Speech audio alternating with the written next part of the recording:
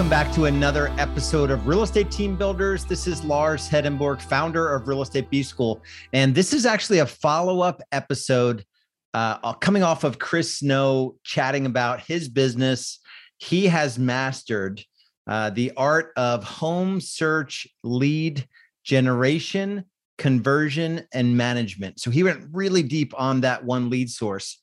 And I think 208 sales, 95 million or so, 6-7 times ROI on a paid home search lead source. And this is going to be a little counter to that. So if you're going to pay for leads and you're going to compete in Google pay-per-click or Realtor.com or Zillow, you need to make sure that it's not just about generating the lead, right? Paying money to someone else to generate a lead for you, or paying Google to put a squeeze page, home search, squeeze page, a forced registration in front of a buyer. That is the easy part of it. It's really a lead conversion and more so a lead management conversation. If you think about 5, maybe 10% of leads that give you accurate information in that forced registration or even Zillow or Realtor.com leads are ready to transact. And most of them aren't. So it's lead management. It's how much effort and how long are you willing to play that game and keep in touch with folks. Chris gave an example of a client that had just closed that registered like 3 or 4 years prior. Right. So it's very much a pipeline mentality to compete in that world. Today, I'm going to go a different angle with you. And I want to talk about what would it look like to upgrade your referral marketing. And this is the question I have for you guys today. How am I thinking about my business in terms of my ability to scale solely by getting referrals based on the service my team provides and the people I know? And so almost the opposite of the conversation we had with Chris. So that works. He's proven it. We've got members doing, one of our business coaches, a guy on my team, Dan Jones. He used to be on my team. He launched his own team. He'll do about 300 transactions this year in my market, just north of Charlotte.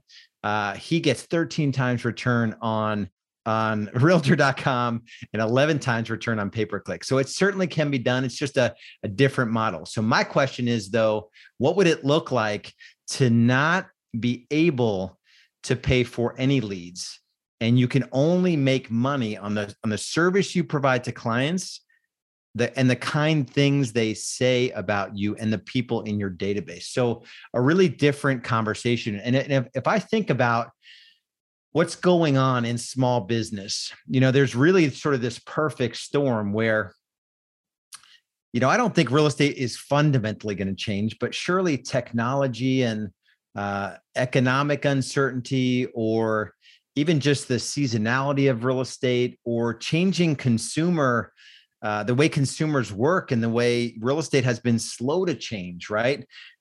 It's been hard for major disruptors. I mean, I'm on the EXP platform. That is certainly majorly disrupting the industry. But from a consumer interaction standpoint, it's been, that's more on the brokerage side. From a consumer disruption standpoint, really hasn't happened all that much. I mean, Zillow's for sure cracked the code a little bit, getting in between the agent and the consumer. So there's this perfect storm going on. And for the most part, as an industry, our service sucks. So most agents haven't contemplated what is like the white glove service that I could provide a buyer, or the white glove service that I could provide a seller.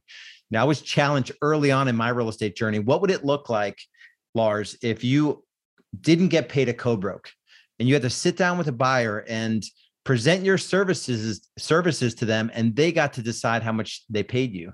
And that's going to happen pretty soon. That's already happened in some states, right? So generally, we don't consider our services or our service level, and we don't have any friends. And what I mean by that is that we think that like Zillow Flex, or, is great. It's free now.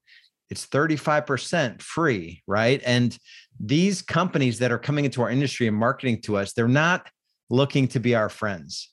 They're looking to extract as much of our commissions as they possibly can.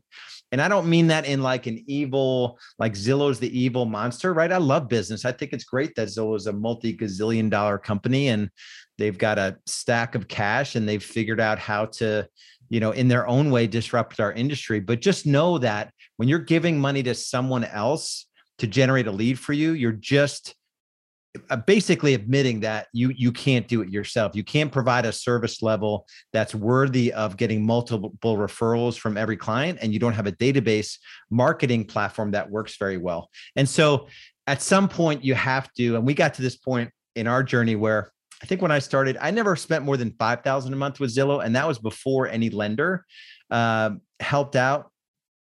Been out of the paid home search lead racket for like 4 years now, and got to a point where like Zillow was charging about $40 for like 35, $40 a lead. And I was like, I could still make money on that, even with a, decent lead management and follow-up processes in place and systems and agents that actually followed the systems. But when it went to like 80 and 120 and 160 and then 200, it's like, what is going on? So finally, you have to get to a point where you have to make a commitment as to where you see your business going forward. And it's almost a little bit like, I don't know if you guys have read the book, or I don't follow or appreciate everything that which Gary Vaynerchuk says, but he wrote a book. It was called I think it was The Thank You Economy. I'm going to read a quote from it. It says, I believe we are living through the early days of a dramatic culture shift that is bringing us back full circle, and that the world we live and work in now operates in a way that is surprisingly similar to the one our great grandparents knew. Social media has transformed our world into one great big small town, dominated as all vibrant towns used to be by the strength of relationships, the currency of caring, and the power of word of mouth. And so if you're on this transaction treadmill or this lead generation, like constant, like almost like an addiction to the paid lead, I think you're gonna miss out. And you have to make a decision if you're going to pivot your business into being a business that provides a level of service that has a virtuous cycle, that the only byproduct of what you do, the natural byproduct, is for buyers and sellers and past clients to refer people into your world. I had an experience recently. That's actually wasn't recently. It was pre-pandemic. But I have a tendency to really study what's going on with like businesses. And, when I get served at a level that is uncommon, I take notice of it. And so my wife and I forget where we flew to, but this was in September 2019. So 6 months pre-COVID. We were flying first class, which was awesome. And we get a handwritten note from the stewardess or the flight attendant. And Mr. and Mrs. Hedenborg, thank you for flying with us today and for being Gold and Platinum Advantage members. Have a wonderful evening. And then wrote the flight number and the date and their name. And then as I was walking off the plane, flip up the phone. It's not a flip phone, it's an iPhone. Turn on my email, and I got an email from American Airlines with a survey essentially asking me, it had the date and the flight, and it was a Net Promoter Score survey. So essentially, this is the question. So based on this trip, how likely are you to recommend American Airlines to a friend or colleague? 10 is extremely likely, and 0 equals extremely unlikely.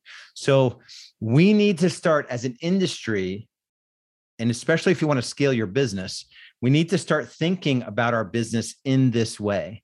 And if you're not simply asking your clients what they think of your service, and you're not employing something like as simple as a Net Promoter Score, you're going to lose the game of business.